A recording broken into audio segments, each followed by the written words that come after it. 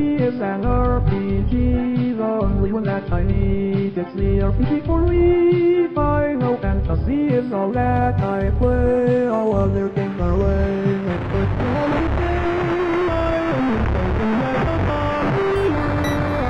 Anger, sexual lust, the sorts of things that you experience when you're playing a video game. All these concepts originated with Karl Marx.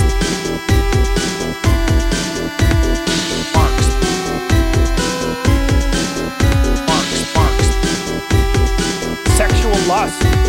Marx. Hello, gamers. Welcome to AGAB. All gamers are bastards. I'm Kay. You know me. I'm joined, as always, by the intrepid, unstoppable co-host, Labor Kyle. Kyle of the Labor. How you doing, Kyle? You know me. You know me. Yeah, I'm fine. No, they know me. Oh, well, They don't know you. Kyle's new. Nobody knows Kyle. Did I wander into a new podcast again? And did I get amnesia? Podcast amnesia. Yeah, this is the first ever episode of All Gamers Are Bastards, the only podcast. Mm-hmm. Yes, there's one podcast, and this is the first. We just invented podcasting right now. Yeah, until now, it's really been, well, in its current form, there are, the original form of podcasting, which is recordings of radio broadcasts of sporting events and church sermons, which have been, the real staples of the first wave of podcasting. I like to think we really do a bit of both here at AGAB. Yeah. We really combine those ideas, I think. Sports and church. I mean, is that not the alchemical ingredients for gaming? Competition and my belief when it comes to my views on video games, they are very theological. So of course, you're absolutely, and competitive. I'm a polytheist, but the gods fight. It's like Super Smash Bros. Exactly. It is actually exactly like Super Smash Bros. Yeah, Mega Man died for our sins. I am going to go wage a holy war on behalf of Pikachu against the followers of Ness and King K. Rool. King K. Rool is I think at one point we did determine that King K. Rool was the boss of capitalism or something like that. So, in my defense, it's the war is justified and Pikachu is proletarian. But, this is welcome back to the pantheon of man. This isn't even the episode we're talking about Hades. Either. No, we're damn it. Bail on that. No, yeah. You didn't hear that, listener. Cleanse your mind of this thought. I think it's safe to say Pikachu is proletariat. Squirtles are definitely proletariat. Bulbasaur, I think, is petty bourgeoisie. Yeah. Charmander, I'm not sure. Charmander gives me like lumpen. He's never had a job. Yeah, or like that potential sort of like waffling that some like disenfranchised like young people who find themselves, I'm saying Charmander could easily go fast. You gotta keep your eye on the little ones, Well, yeah, he starts getting nervous about he's got to keep that flame lit, and there's Squirtles sort of moving into his neighborhood, taking his jobs. Making it wet all over the place, so it's hard to keep the flame all their lit. Sunglasses and all of their surfing and all their rap music. Pikachu's also be surfing. Yeah. Oh, yeah. shit. I mean, all Pokemon like rap music. We know that from the Pokerap. We have the lore to understand that. And if there's anything, I just want people to appreciate the stuff. I can't think about the Pokerap without laughing because it's called the Pokerap, but it's just like it's someone like saying a list rhythmically. Yeah. It doesn't have sort of a rhyme scheme necessarily. It's just sort of like it's an enthusiastic list. And Yeah, absolutely no flow. It's whack as hell. In your defense, I don't think there's many people who can think of the Poke Rap without laughing. I think that's probably quite a common condition. I either laugh or I just scream in terror. Immediately, Yeah. I just start screaming uncontrollably if I hear it. So I understand Do that. not show it. Don't show it to me. On a more positive note, have you ever heard the full version of the original Pokemon theme song? I've the English, the American one. Yeah, the English one. Basically, one thing has been omitted from the version that's actually in the TV show, which is a quite long guitar solo. Oh hell yeah! That fucking rules. It is so sick. I was getting really nervous for a second that it was gonna be like, yeah, there's just one line that was missing, and it was like, I want to be the very best. Also, you should keep all of the races separate, or something like that. They took that out for the American version, which was good. But yeah, well, that was one of the things that they edited, right? In like the 4Kids version, you've got your donut rice balls, and also they don't tell you that Ash is a white supremacist. It's just that bit from Community where he has the swastika. It's gonna be a maze. That's him talking to Brock. He's like, it's gonna be a maze, bro. Don't worry about it. Yeah. It's a shame that Pikachu has to be under the thumb of a fascist like 9-year-old Ash Ketchum, or however old he is. Is that they're young? 10, I want to say. Them double digits. I mean, so he claims, but he's been 10 for a long fucking time, man. Yeah, I mean, I start to get a little suspicious when you catch him using the over 65 special at the International House of Pancakes. I think he's just lying about his age so that people won't beat him up when he keeps saying like Nazi shit. He's like, "No, I'm just 10. You can't hit me." I am but a child. I am so small and childlike. Also, miscegenation. Children sound just like that. I am small and childlike. Also, miscegenation. They're always saying that. Always. There's one thing I hear kids saying all the time. It's that precisely word for word. Yeah, I think white supremacist Ash Ketchum. That's a bit with a lot of legs on it. I can see us returning to that. Second regularly. character of the show. First one was woke Indiana Jones. And the second one is white supremacist Ash Ketchum. So far, just a 2-0 record, baby. I mean, come on, those are. I'm already noticing a formula. Adjective now. Yeah, beautiful. Yeah, don't let him catch them all. That's all I'm gonna say. He's trying to catch them all. If you know what I'm saying. Oh, dark. All right. Yeah, well, sweet Jesus. Bail out of that bit. We got some gamer news. Don't we always? Yeah, you're not allowed to listen to this podcast unless you're a certified gameroni. So whichever you prefer, gameroni or gamerino. Those are the two genders. It's fine.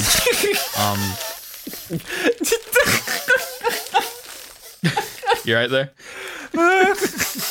Oh wait, I want to make sure that I get them right. Gameroni and gamerino. Those are the two genders. Yeah. Okay, those are the two genders. Yeah. Don't get them mixed up. Don't go misgendering people. Yeah, make sure to just be respectful. Is all that we ask. Yeah. Respect will be returned with patience and kindness, as is appropriate. Gamerinos. What's up, gamerinos and gameroonies? This is that seems like this is the part where everyone finds out that our podcast has just been a Tim and Eric bit the entire time. Like man. No, that's good. Yeah. We got news. Kyle, it's pronounced Gameroni. Gameroni. Okay, Gamer. You're so fucking canceled, buddy. Man. You're out of here. Oh man, so fast too. Oh, hey, life comes at you fast, just like it came at Ash Ketchum. Now we all know what his deal is. So yeah, big. This has been big news in the video game world for quite a while now. At least since Blizzard released Overwatch with loot boxes, which are just some of the more egregious types of predatory monetization in video games. And there's been a lot of talk, and there's been a lot of this from Jim Sterling, of course, about how loot boxes are gambling. Basically, they, gambling addicts or people who are predisposed to gambling addiction are sort of vulnerable to these things that are being treated like harmless. It's a little special surprise box you can open in your game. And of course, it's a children's game for babies, so loads of little kids as well, which is not good. But we just thought we would bring it up today because there's been a UK charity has published a report. It's a UK gambling charity about the link between loot boxes and gambling addiction, basically. And they found some things that are pretty grim but aren't very surprising. So they looked at 7,700 loot box purchasers and found that just 5% of those generate half of the loot box revenues. And that shouldn't be a surprise to anyone who's paid sort of attention to how predatory monetization works. It goes for whales, which is people who have the money to spend and are sort of able to be kind of suckered in by sort of the psychological tricks that these games use. And often they don't actually have the money to spend, but they can access the money and perhaps, get themselves in a lot of financial trouble so that they can get a new fucking Tracer skin, which is just embarrassing for everyone. Yeah, just everyone involved should probably be at least some level ashamed of themselves. Some of us at least have the decency to start a podcast about it. But it's this the long and short of it is just the video games industry popped up so quickly and in so many sort of it really it started to contest like in various parts of industry super fast and kind of just spread out because that's how the post 1990s technological boom just happened. And then when gaming just kind of took over, all of a sudden, I didn't necessarily think it makes sense that gambling would have to be something that would be addressed eventually in video games. But when, I was 10 years old and playing with my friends, the Mario Brothers, and hanging out with, Cloud and Tifa, I was not expecting eventually there to be this sort of cause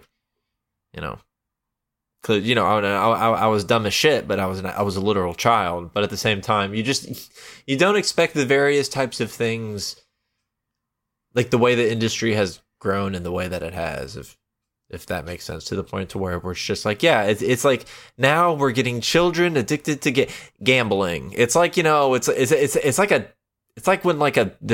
an old movie footage of a 13-year-old smoking cigarettes. It's nothing ever changes. It's just now it's even dumber. I just this stuff it's so transparent too, but at the same time, it's capitalism. Yeah, this report has found a third of the players that they looked at of that group of 7,700 who purchased loot boxes. They found a third are what the charity would categorize as problem gamblers. So this is either attracting people with gambling problems or creating people with gambling problems. Probably a little bit of column A and B. Yeah. One thing I'll say about this report is I think it's pretty fucking toothless in its in what it calls for. The solutions it calls for are basically more transparency. It says here, clear definitions of loot boxes, game labeling, and enforceable age ratings, full disclosure of odds, spending limits, and prices shown in real currency. I just think that those are like pretty weak suggestions. Yeah. But like what it comes down to is you are selling gambling to kids and it's for nothing. Like you don't even stand to like, at least if you go to a fucking casino, you might win a bit of money. Yeah. In this, it's like you might get the fucking skin you want for fucking Reinhardt. Like it sucks ass, man. It's so much worse than regular like heavily monetized shit where it's like, you know, if you can have all these skins but you gotta buy them or you gotta pay money for better weapons and stuff, because like as much as that sucked, at least you would get the thing. You would know you're getting the thing. With this, you're buying the chance to get something, maybe. At least when I was smoking cigarettes, I got to smoke cigarettes. Yeah, They taste great. You get to look cool. Smell terrible, but like you get to look so cool. you look really Listen, cool. If there's any quite young people listening, cigarettes, you look so fucking cool. Yeah, and then You look so goddamn cool. and then you die younger. You're gonna die horribly, but hey. you're gonna look cool as hell. It's its own kind of gambling in a way, Ooh. with things like cancer and emphysema. But like at least I got to indulge. That's a real indulgence, right? Like that's a real like if you're just gonna like go for it. Costuming in video games is the most basic shit in video games. It just belongs in. You just put it in the game. And you just give it to people. Back in my day, that was free. That was part of the game. Yeah, back in our day, they used to go to the store and buy a full finished video game, and then you went home and you played it. And now it's like you buy 1/3 of a game, and then they just give you these little like shots throughout of like content to where it's just like for real. It's costumes. They are going to monetize the air we fucking breathe at some point. Just like Absolutely. well, I mean, you could probably make that argument, like you know, no, not gonna do that. We could do that, but we don't need to play like 7 Degrees of Capitalism like the Kevin Bacon game. And it can instead just say that this is bad, and it is. Yeah, it's just like putting a bunch of toddlers in a casino and saying this is fine. Like, don't worry about that's what it is, and that's what's so grotesque about it, right? Is that it's designed in such a way that you're going to spend way more money than if you could just buy all the shit you wanted, because you're not really selling like whether it's skins or weapons or whatever a game is putting in the loot box. You're not really selling those so much as you're selling the excitement of opening the loot box. It's that little fucking thrill you get when you're seeing it open and being like, fucking, you know, anything could be in there. It's the thrill you get when you pull the arm on the fucking slot machine. It's like, hey, theoretically, anything is about to happen. Like I think that's a big part of what really gets gamblers. It's that sort of rush in that moment. Yeah. And you know, you wouldn't get that if it was just like, yeah, here's all the skins. You can just buy the skins you want. So by gamifying microtransactions with gambling, it's made it so much more predatory than it needs to be. And again, these were already shitty predatory things that games were doing with all these microtransactions. It's just, I don't know. I think that for a gambling charity, especially, they should be bold enough to be calling for these to be straight up illegal. Yeah. They shouldn't be fucking around with all these, oh, you've got to label it all properly.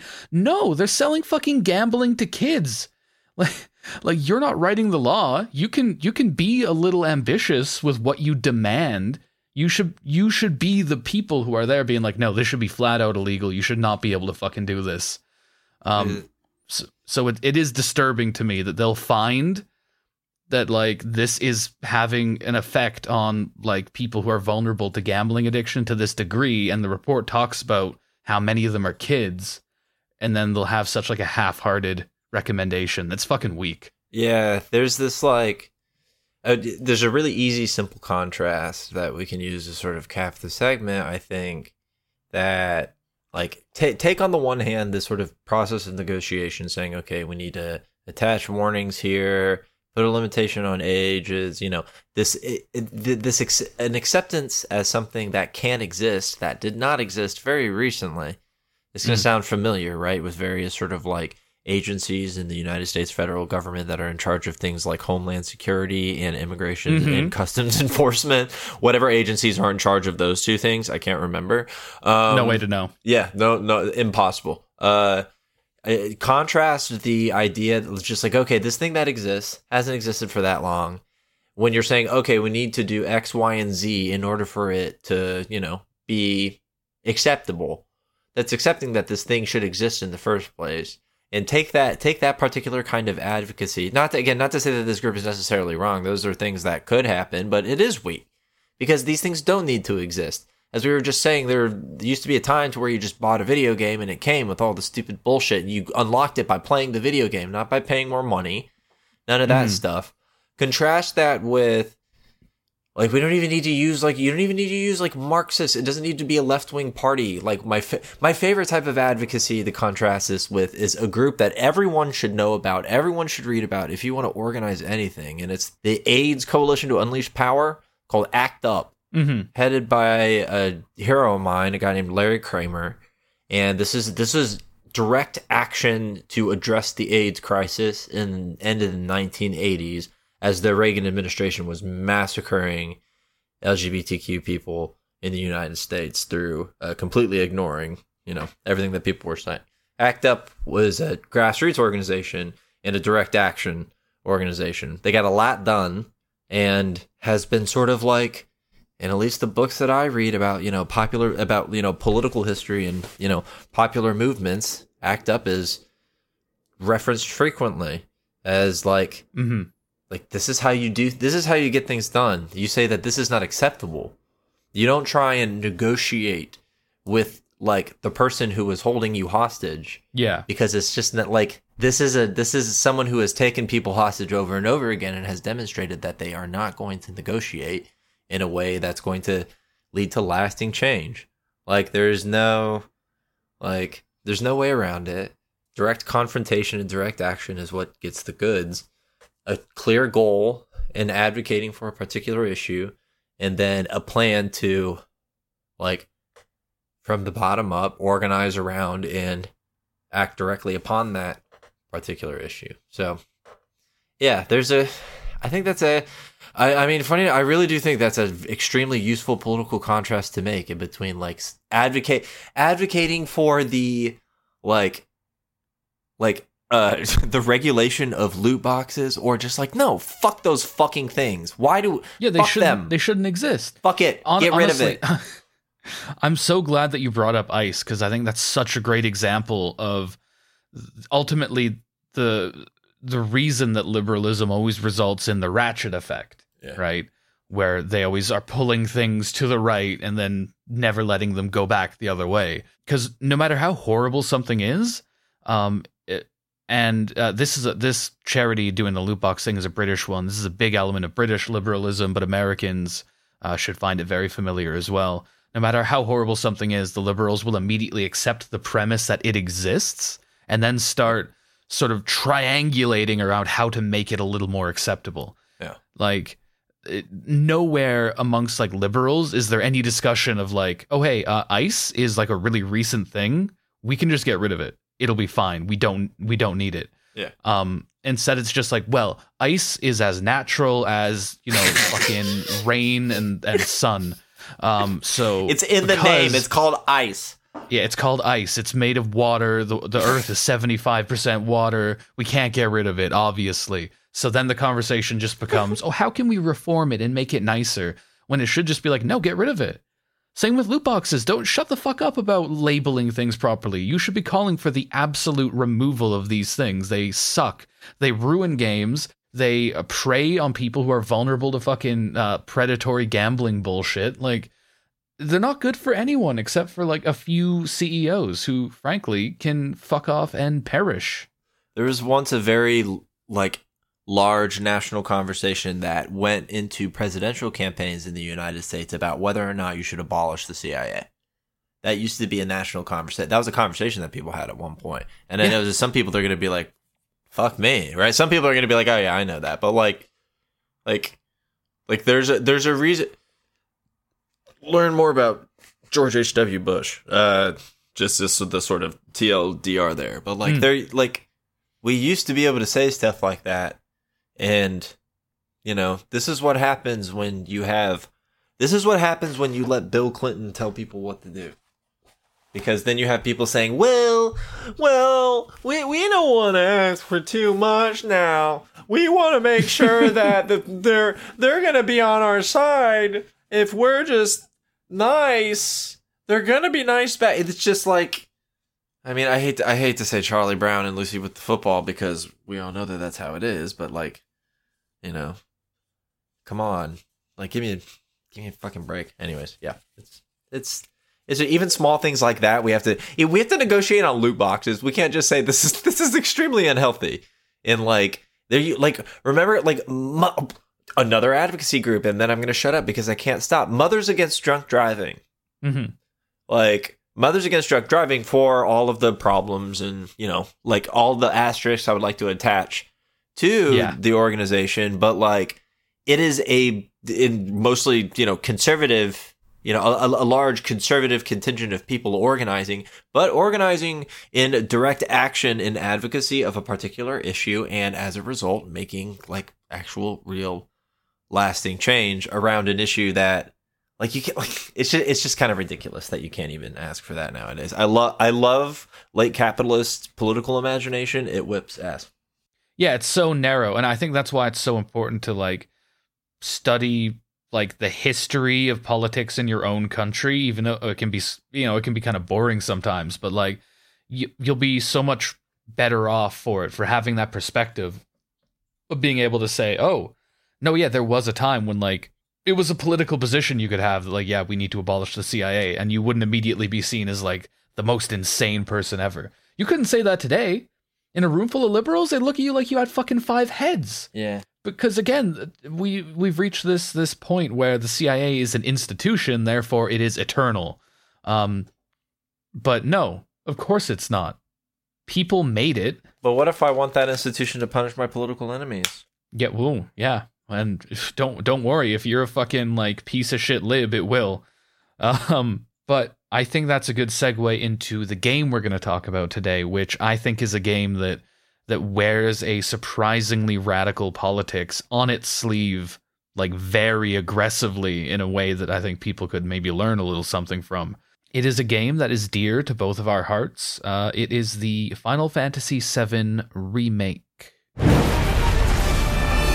gonna stand there and pretend you can't hear the planet crying out in pain? I know you can! I'd worry less about the planet and more about the next 5 seconds.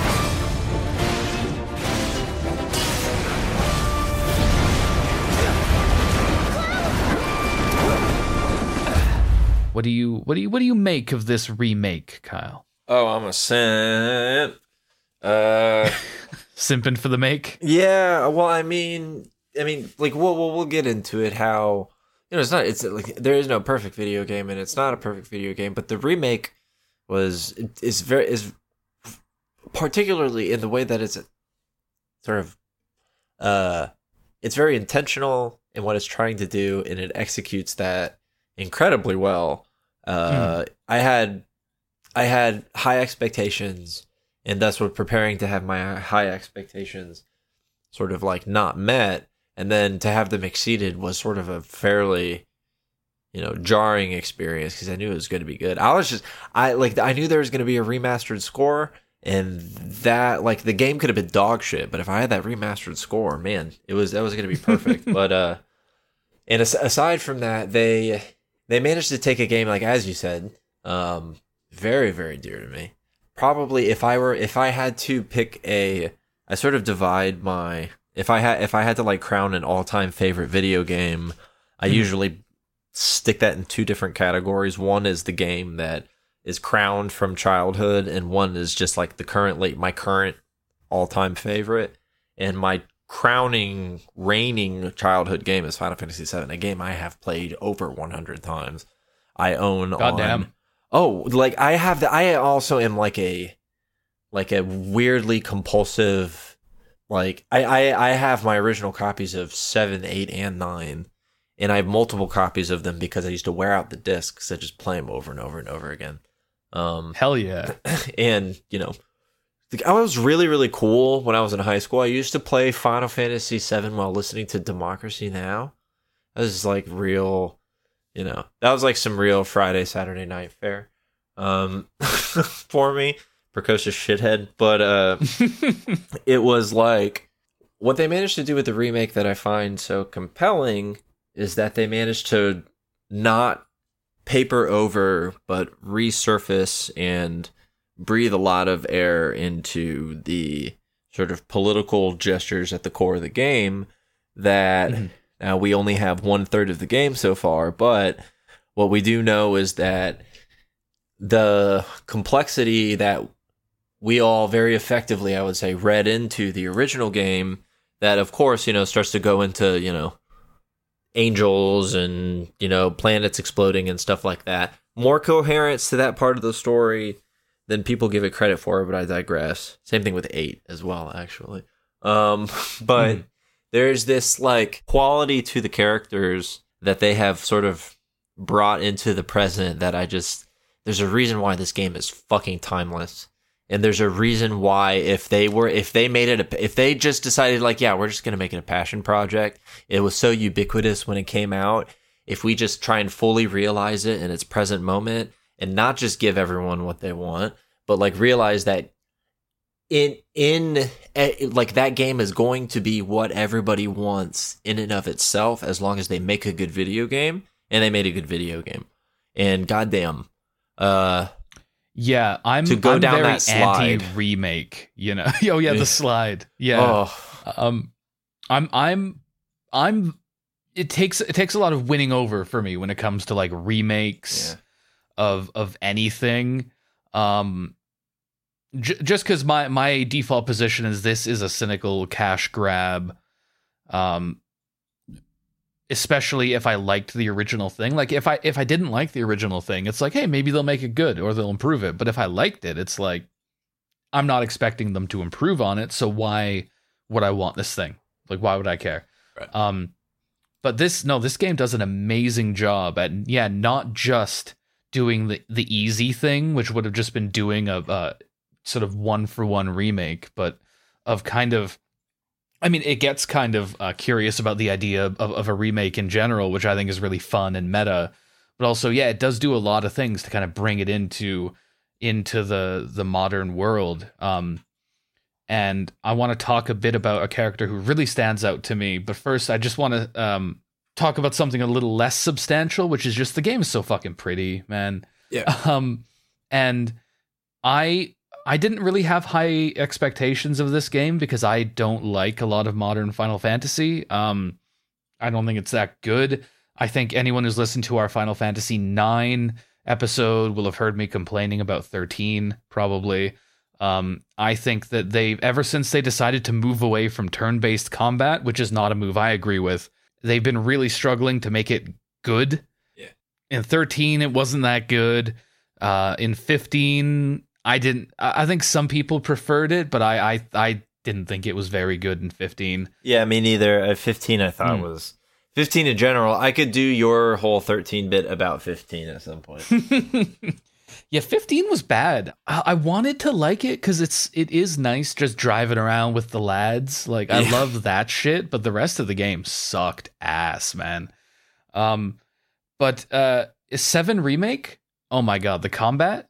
Fantastic. They did it. Like they've been trying to figure out how to make Final Fantasy combat work in live action. Yeah. Not live action. What am I trying to say? In real time. That's it. Active time. Active time. Yeah. And they did it. I really think that the combat system in this game is fantastic. I really enjoyed it. There was no point where I was sitting there just being like, this could have just been turn-based and it would have been fine. Like they nailed it. I thought it was really nice. Yeah, they managed to. I think the best example of, probably. I think at least my favorite fight in the first part of the remake was the fight against the Hell House. The Hell House in general actually represents there are two cool things about the Hell House. One, the Hell House is sort of this symbolic representation of like the mindset they had going into this game, because we all remember the fucking Hell House. And if you haven't played Final Fantasy VII, there was this enemy and random encounters it was just, when you first encountered it, you're like, the fuck is that thing? It's just a house. And then as you hit it, eventually it loses some damage, and then it bursts out arms and legs, and all of a sudden it's this like sick monster thing. Most ridiculous Alice in Wonderland shit. Like I loved that. Everyone remembered that enemy. Yeah. And they made it a very, very like big boss fight. I think the first boss fight I ended up having not a lot, but like having a notable amount of difficulty with. I almost got fucking KO'd on that. Like, yeah, me too. It was rough. It's a good fight. Yeah, it's very entertaining. A very sort of fast. The pacing of the remake is incredible, and the aesthetics are also really good. In that sort of, which is that Hell House fight, which is in the Wall Market.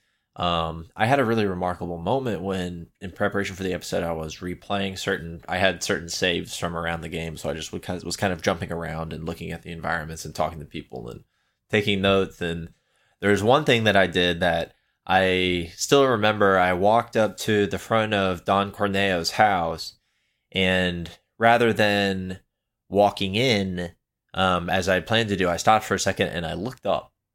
I encourage anyone at any point during the Final Fantasy VII remake, if you're like me and you're kind of fidgety and you just like run around on the ground looking at all the shiny things, just fucking stop for a second and just like listen, turn up the volume, listen to the environment, and then look up at the plate. Yeah. And then think about what this game is saying in terms of the occupation and the control of the social commons and social space, and how our ability to access the most basic of like human needs, in this case being sunlight, the fucking pizza, as we call it. I don't know why I said that like a fucking paisano. Hey, there's a fucking pizza covered in a slum, and now it's a slum and it's an old dog. My name is Barrett is a canon Italian. Yeah, confirmed Italian. Anyways, right now I'm reading Donald Reed's book about the Lip affair in France. Essentially like on two different occasions, a bunch of workers at a watch factory seized the factory, occupied it for months at a time, and during that time seized watch parts, and then as a democratic union authorized to then begin assembling those watch parts, selling the watches, and paying their own salaries. And I've been thinking, first of all, about how they managed to do this. They did it once in 1971, I believe, and then 4 years later, this is a sort of like post-1968 moment in France, and really the inheritor to the revolutionary moment of May of 1968, because rather than a student movement resulting in a corresponding general strike and combining with a workers' movement, it was conversed. When workers needed them and students came to support the workers, welcomed them openly, and they combined into this sort of like, everyone was talking about this shit for years. That was happening at this watch factory. And it was basically an opportunity for workers to assert themselves and take control of the social commons in a way that people hadn't tried to do since 1968. At the great sort of compromise with liberal de Gaulleism and stuff like that. So to play Final Fantasy VII, a game that has taken a lot of the logic of our contemporary moment to just to various extremes, particularly in terms of environmental degradation, it retains such a level of coherency in the way that Avalanche, out of absolute necessity, has sort of needed to resort to sort of like revolutionary action, and even revolutionary violence in order to facilitate enough of a rupture in change in their environment to where the people who they know and they love dearly, as well as the entirety of the planet, like, stand to gain even the slightest when what they know is mostly abject poverty. It's another beautiful thing about the social space of the game, is that the slums is just so like I just had my mouth fucking agape at just like, I know these places so intimately, even though now it's like an entire the sector 7 slums is now this entire network of places you can go rather than 3 screens. Like, I both, in terms of my nostalgia, emotionally want to advocate for Avalanche, who are advocating for the good of their entire planet, and we know that they're in the right. They're clear heroes in this situation, and their weird mishmash. Like, remember at the top of the building when Reno in the original game, they're just like a waitress, a mercenary, a science experiment, and just like, I am Captain Planet, kind of this really weird like Mouseketeers kind of like coalescing of their various stories. Which is just kind of how like real life is. We're all this weird pack of weirdos that all kind of, it's how organizing is. At least you end up with people that you see like grandmas organizing militantly with like 25-year-old communists, and then they become like friends and stuff. It's some real like dodo ass shit, like some real like dog and elephant become friends stuff, which is like, but it's like, this is how our stories work, and this is what it means to like feel passionately in the advocacy for working people in an environment that's just, that we both are, by virtue of our relationship with this game, so familiar with. It's really remarkable.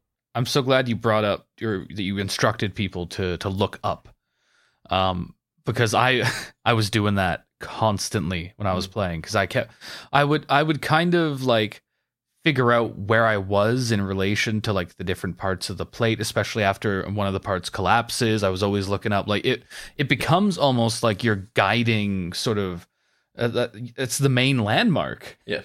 No matter where you are is the fucking plate above you.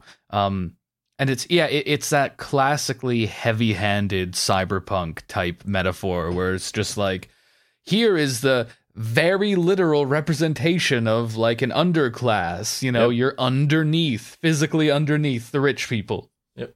And it's like, it's not the cleverest thing anyone's ever written, but like there's a reason I think that people keep writing things like that, because the sometimes invisibility of class society in the real world can be kind of frustrating in how it can be obfuscated.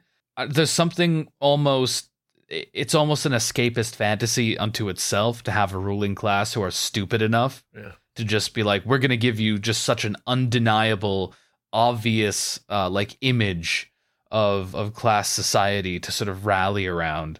We're just going to like build our houses literally on top of you. Yeah. But it is a game that is very, very interested in class, obviously, and in sort of what the extractive processes of capitalism are doing to the world that we need to like be alive. And I think that's why I want to talk about Barrett's character specifically, because I think that he really fucking comes into his own in the remake. And I liked him in the original, but he was, and this is probably at least partially down to the translators. Translating of Japanese like video games and TV and stuff has gotten a lot better since the original game came out. But he was almost comical, like he was kind of like blaxploitation-y, and he was really over the top, and you don't get the impression in a lot of scenes that you're meant to take him really seriously. Like he was kind of funny in the original. But I think in the remake, he takes on this whole different character, and like a lot of the dialogue is the same, but just the delivery of the voice acting and just the way it's framed is so different. I recently put out a YouTube video about Judas and the Black Messiah that is out now. Definitely once this is out and people are listening to it. And while doing that, obviously, I was reading about Fred Hampton a lot. I was listening to him talk a lot, and I really, really think that Barrett is at least partially influenced by Black Panthers. He's got that kind of look. He's always wearing sunglasses and shit. But also just in the way he talks, he really reminds me of Hampton. He's got this almost like preacher kind of way. It's just like down to his cadence. I feel like if you listen to some of the shit he says back to back, it's like there's such an obvious influence there to me, which I find really interesting. And I know that like the image of the Black Panther and like the 60s, 70s Black Revolutionary are kind of in popular culture, somewhat disconnected from their politics in a way. But considering the politics that Barrett actually has, I find it very interesting because it's not disconnected from that kind of thing. He himself stands out so much in this game. Like, he's like 7 feet tall, about as wide. He's got a giant fucking gun for an arm. Like, any room he enters, he's such a dominating presence just because he's huge, he's loud, like he's so boisterous in contrast to Cloud, who just doesn't really he pretends that he's cool, doesn't talk too much.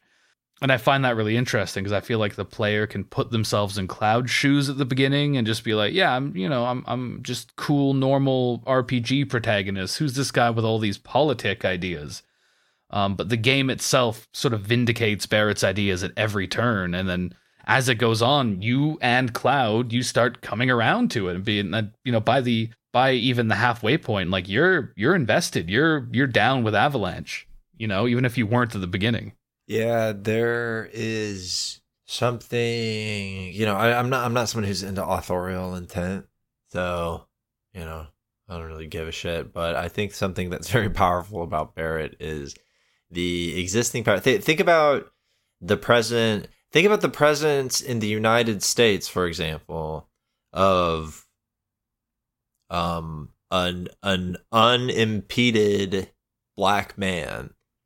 Considering the history of the United States, it like by virtue of your this is what people who study this type of a thing are saying. By virtue of your existence, you exist as a critique of the foundations of contemporary economy of the United States because you are an unenslaved black person. Yeah, and existing in that contrast. It's so it's perfect that you brought up the Panthers. For the record, I completely agree. I think at the very least, there's a metatextual element that, like, if it came through in the aesthetic, well, it came out in the politics as well. Yeah. Because I thought a lot about Huey Newton when we were preparing for this episode, and I thought in particular about in the beginning of his biography where he talks about. I also thought about this in the piece I recently wrote for The Bias about the Bessemer Union, contrasting in Robin Kelly's book about the Birmingham area. There's always these sort of like these like social spaces of class that bring themselves sort of like forth in social geography. In the case of Huey Newton, it was Oakland. So there's, I think what they call it, the Flatlands. And then the hilly area, which is where basically the bosses live. That's where the bourgeoisie lives up in the hills, and the flatlands is for everyone else. Mm-hmm. And it's like, come on, that's like the hills are a plate. Yeah. In Birmingham, there's the suburbs of Birmingham that had like mansions, which is where all of these fucking coal barons, like these absolute like real cretins of like American society who like basically these like extraction capitalists that sucked all the resources out of the surrounding areas of the Birmingham, Alabama area and sent it out for either manufactured it in part there and then exported the steel, or sent the ingredients out themselves, or imported the ingredients and then sent out the steel, is extracted basically like it's colonialism in the metropole. And this is all just to say that like not only is Barrett this like sort of embodiment of a revolutionary position by virtue of from everything from his words to who he is as a person, but that is directly linked to the contrast in the society in Midgar, how you have as you were saying, a very literal like upper class living in, you know, tanning in the sun, while the lower classes that essentially allow them to have as much, you know, comfort and leisure as they do, you know, have to suffer because of it. It's a really, really powerful. There is a reason why this sort of like mythologizing of the like, you know, there's a reason why the Tale of Two Cities keeps like getting updated and updated, is because the real life Tale of Two Cities, it's not just two cities anymore. It keeps updating itself and it keeps getting more complicated. I think we're about to find this out with Amazon, that like there has been a big fundamental way to the way that workers see themselves in modern society, that they don't often at all characterize themselves based off of their class position, that the vast majority of the time we are displaced and sort of like our subjectivity is being occupied by some other, I don't know, probably like a Marvel fandom or something. Like we do, that's what we do instead. We do that stuff. We post on Facebook. Yeah, I'm not a worker. I'm a Spider-Man fan. Yeah, I'm not. I'm Spider-Man. Like, it's just this is what we do instead, and like this is what Barrett's like looking around and just like, bro, like what in the holy fuck are we doing? And to be completely honest, like it's relatable sometimes. Yeah, I relate to it so much, and it's that sincerity, that complete like unironic, unrestrained, like passionate sincerity that he has. There's a couple scenes in the game where you're on like a train and you see Barrett interact with like normal fucking people who don't give a shit, like businessmen and stuff, and like he can barely fucking contain himself. Like he physically has to like restrain himself from like fucking picking these people up by the shoulder and shaking them and being like, no, you don't get it. The planet is literally dying. We're all fucked if we don't do something. Like the gravity and reality of the situation is never lost on him. And it can make him come off as like crazy to people who, are, you know, are whether by choice or by conditioning they've received, or just by necessity to be able to get through the fucking day, don't want to think about it, you know?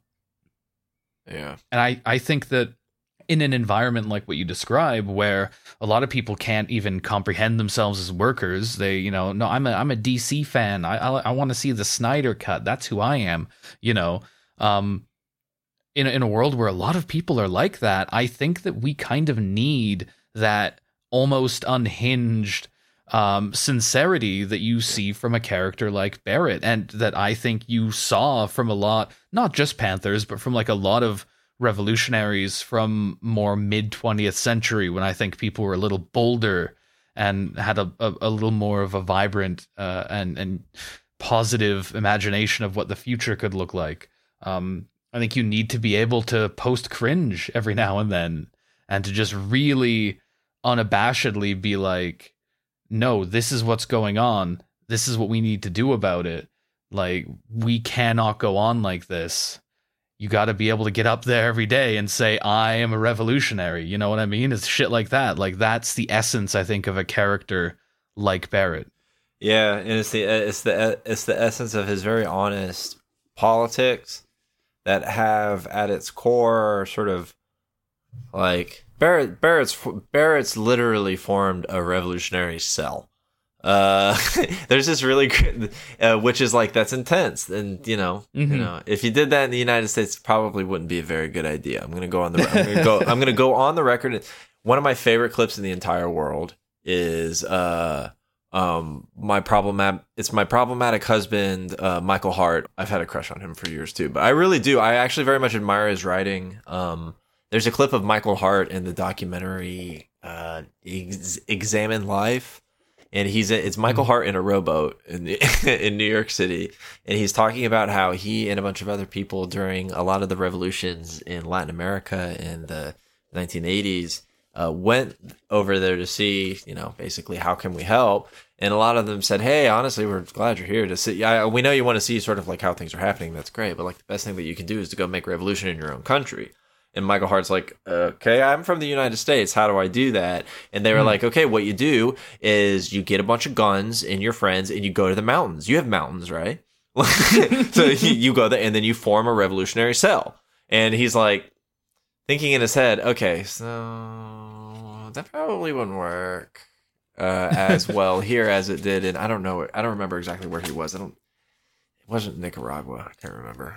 But that's like, there's the contrast that we have between the world of Final Fantasy VII and a lot of the places where we live. I don't think many of us should be forming revolutionary cells, but I think there's two things that we should be doing that are absolutely embodied in Barrett's character. One is what Kay said, which is posting cringe. I'm sorry, if you're going to actually organize, you are required to encourage, and not just encourage people, but also like teach people and be patient, and also have expectations of people, and when they don't meet those expectations, hold them to that and be accountable for it, and do so all in a way that reminds them that we're doing this because the work that we're doing is very important, and it's not just about me, and it's not just about my workplace either, but it's about my community, and it's about giving people an example that we do have power, we can achieve it. You can't do that without being sincere. You can't do that without having sincere reasons for wanting to do what you're doing, because you're not going to be able to convince people to trust you enough to put their job on the line when they need to. You're not going to be able to convince them of that if you don't have good enough reason to do this type of a thing. So, like, Barrett is right. Barrett is right. If there's anything about like this podcast, the most sincere thing that we can say on this podcast, probably for the rest of its entirety of its existence, is that Barrett Wallace is absolutely correct. Like 100% uncritical support for Barrett Wallace. Uphold Marxist Leninist Wallace. Uphold Marxism, Leninism, Wallaceism. I mean, come on, like MLW. I don't want to in some way be called an MLW, a man who loves women. Oh, Kay, stop trying to make me straight. I'm so that's kind of been like my side project for the whole pod. In the last episode, you did say you wake up every single day and think about how to harm me, and apparently this is your newest one. That the last one was a bit about how we played the Tenants game. Oh yeah, that sounds like something I would say. I mean, entirely in jest, surely. Yeah. So, the day when it'll be appropriate to go full Avalanche will come, but yeah, probably not right now.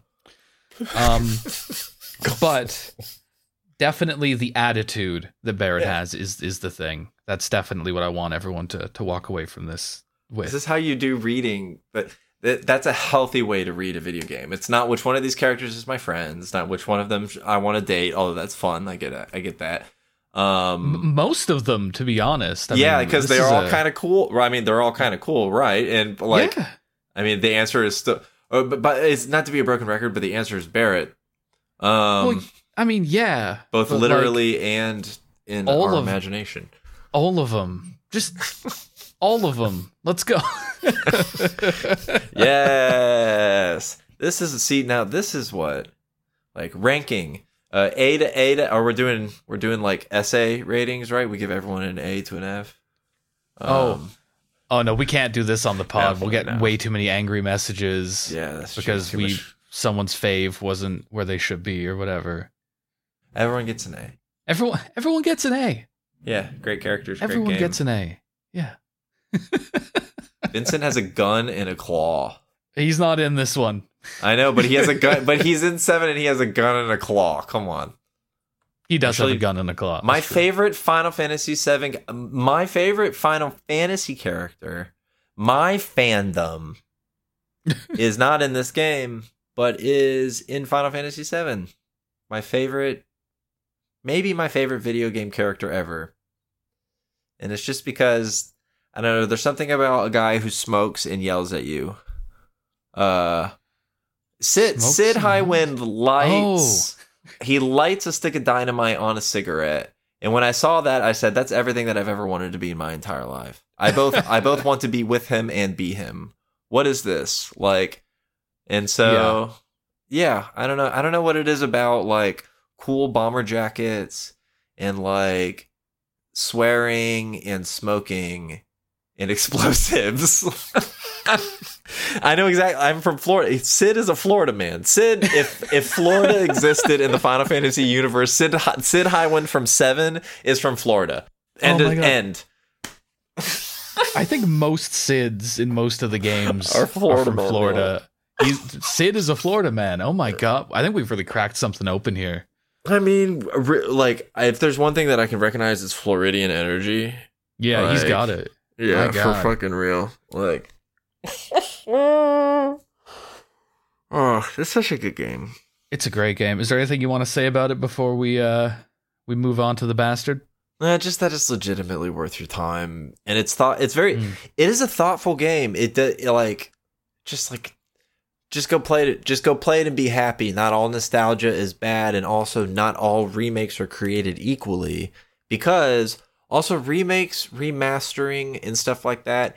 It is a little different when it comes to video games because there's a tradition of it.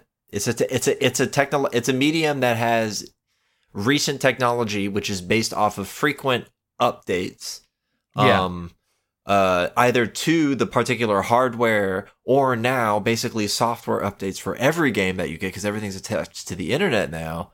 Mm-hmm. So improvements are made quickly, things are brought back. Make a material critique. Recognize when something is just trying to get your money and emulate that. And then if you feel like, I don't know, it's worth your time. Don't let the fact that it's a remake get you caught up, because I know I was with UK remakes. I'm incredibly skeptical almost all the time, but I'm also a horror fan. So, yeah. Yeah.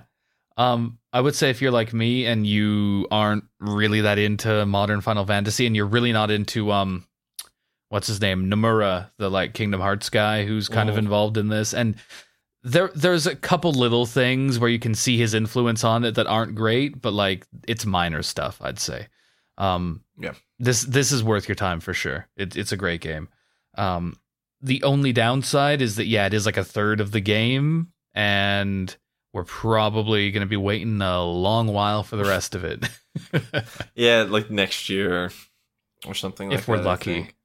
Oh, yeah, absolutely. Yeah. It's going to get pushed back at least twice, like everything does. Yeah. I mean, the Midgar, this chunk of the game was always my favorite part. So I'll be interested to see if they can do the next installment, if they can get me as invested in it as I was in this one. But let's check out the bastard of the week. Bastard of the week. It's the bastard of the week. The bastard. That's beautiful. Of the week. Thank you. Right. So the bastard this week is Microsoft, because they are collaborating with the U.S. Army to design special kind of like VR headsets that they're using for training, presumably so that they can kill civilians more effectively. I think that they probably looked at previous wars such as Afghanistan and Iraq, and they were saying, you know what, you killed a lot of civilians, but you could do more. We could pump those numbers up. And so Microsoft, they heard the call and said, we can help you pump those numbers up. Microsoft decided to develop its own They decided that they would like to make $21 billion over 10 years so they can make an omnidirectional treadmill virtual reality brown people shooter. Is the which treadmill dome thing, was that them as well? Oh, no, it wasn't, but it, like the no, definitely not. But yeah, it looks like it's basically going to be it's augmented reality to do simulate murders abroad, and it's definitely going to be used to protect freedom and democracy, and not to murder civilians and children, and just do a lot of extrajudicial real fun stuff. Do all the stuff that all the things you love from your favorite character, the United States. We got everything. We got slavery. We've got imperialism. We've got neoliberal hegemony. We've got everyone listening to, watching all of our shit all over the world, no matter how terrible. We've got young Sheldon. Oh my You're God. welcome, everybody. We give you the Iraq War, and we give you young Sheldor. The what if a little boy were a computer and mean? I've been watching that show, by the way. It's why? What? It's I have seen every single episode of Last Man Standing. I grew up in a Christian conservative house. I'm used to pain. This is my form of, I'm like the guy in Angels and Demons. I'm just doing self-flagellation at home, but it is by watching like conservative television. I have to know what it means. We're gonna have an intervention about this, but We're gonna have to do an entire podcast about young Sheldon. I mean, an entire podcast about your troubling self-harm habits. I'm gonna get the Lit Crit guy to do it. Oh my God! Don't do that to him. It's literally like, I'm an American. I only do one nationalism. The only nationalism I do is my solemn duty as an American to traumatize the British. Yeah, you know what? I can't argue with that. That is your duty. If you want to get in the way of my national mission, that's fine. But I don't think that's gone well for people who have tried to do that to the United States before. So Kyle's gonna fucking drone strike me. Apparently, I have using a Microsoft headset. Yeah. But what's interesting about this story is a year ago, a load of Microsoft workers wrote a letter basically saying, hey, what the fuck? We thought we were making video game stuff, and now we find out that what we've made is being used to help the U.S. government, quote, increase lethality in their military missions. That's not what we signed up to do. To which the CEO basically responded, fuck you. We're going to do it anyway. Fuck you. Yeah, so that is CEO just Satya no smiley Nadella. face. Yeah. No heart. No, yeah. And that also, so there's this headset, and there's also something that people who've been watching E3 for a long time might remember from 5 years ago, maybe, something called Microsoft Mesh, which was it was basically like a tabletop hologram that you could interact with a special glove. It looked really fucking cool. I think they used Minecraft to show it off. And anyone who was like me and saw that and was like, ooh, I'm going to, kind of follow this, see how this develops, they'll notice that it disappeared. You stopped hearing about it, and that was because it got bought up by the U.S. military. So yeah, anytime something cool goes away, that's exactly what fucking happened to it. They're going to use it to kill babies. Yeah, so you can thank Microsoft for fucking over their staff who thought they were going to help you play Minecraft better, and being like, nope, it's going to be used to fucking blow up hospitals and butcher human beings. Opposite. So I'm sure that isn't a horrifying thing that a lot of people out there are going to be losing sleep over for the rest of their lives. Great job, Microsoft. Yeah. Nice work. Yeah. So, shit. and that's why Microsoft is the bastard of the week. All of this is to say, fuck Microsoft. Yeah, fuck Microsoft. I mean, come fuck on. Microsoft. I Jesus. I am really enjoying the 5G I'm getting with my vaccine, but we should be like, this should be treated as a public utility. Yeah, well, I mean, I haven't had my vaccine yet, so maybe once I get it, I'll change my tune and I'll think, actually, it's really cool that Microsoft is doing this. We'll see. Actually, Bill Gates can drink all the children's blood he wants. Yeah, well, we need to get this pod out. This episode, we have to make sure it's out before I get the COVID vaccine so that the listeners will be able to know if we've been compromised. PSA for everyone, if you're already trans, you don't need the vaccine, obviously, so don't worry about that. And for the other, there's a chart about however your particular transition you need it to go, which one that you're supposed to get. So if you want to be appropriately appropriately inoculated against gender. We could all use a little gender inoculation, to be completely honest. Come on, we're all a little obsessed with the idea. There's a little too much of it. Yeah, that's why there's the different brands of vaccine, right? There's like the Pfizer one. Don't get that one if you're a trans man, because it'll set you right back. But if you're a trans woman, go for that one. Set your right back is it's just, yeah, it's got the special CIA estrogen that they don't want you to know about. You'll get like 5 years worth of HRT in one shot. And I can't continue this bit because I don't remember what the other vaccine brands are. I don't even remember what you said the first one. I said Pfizer. Yeah. Baby shampoo. Johnson & Johnson. Is one of them Johnson & Johnson? Yeah. That's weird. Oh, you should look into Johnson & Johnson. They're horrifying. Oh, is it going to turn out to be one of those companies that just owns everything? Yes. Cool. Yeah. Known for one thing. One thing, owns everything. Okay. Let's do plugs and get out of here. We've got the right vaccine. We know what's going on. We're plugging. We got the vaccine. We can do plugs. Yeah. Listen, the only vaccine I need is video games. Okay. And YouTube videos, which you can watch. I have a new one. It's about No Man's Sky and capitalism. Shocker. You can watch it at Labor Kyle on youtube.com/Labor Kyle, actually. And then you can follow me on Twitter at the same place. And tell me that I didn't understand No Man's Sky, which is about believing in yourself and following your dreams, or whatever those people are saying to me right now. Yeah, No Man's Sky is about the friends you made along the way in space. No, it's a really good video. Basically what they're saying. I'm sorry, I don't want to drag those people too much, but they're like, "Man, you didn't understand this game," and I'm like, "Did you? The game, it said what I said." Anyway, oh my goodness.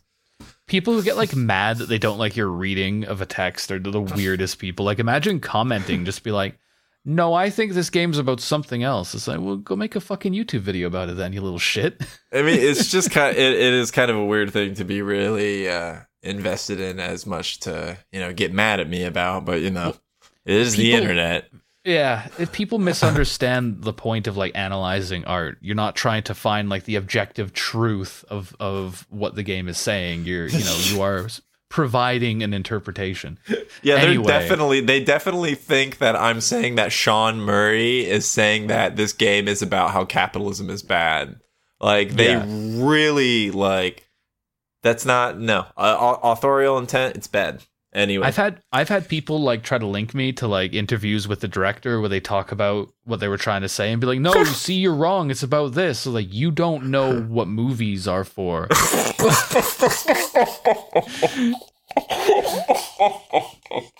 One time, you do not understand art.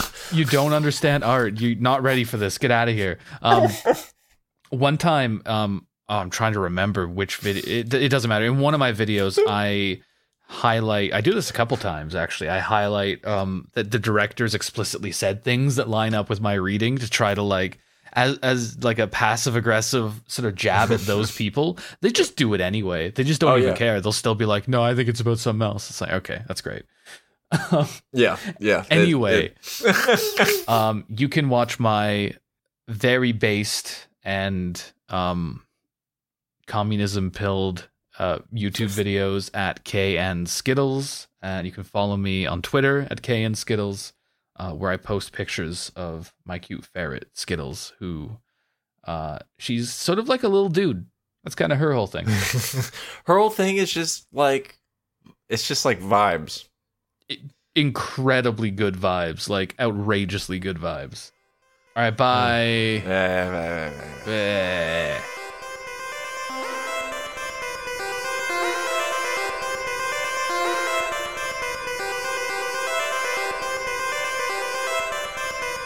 All gamers are bastards.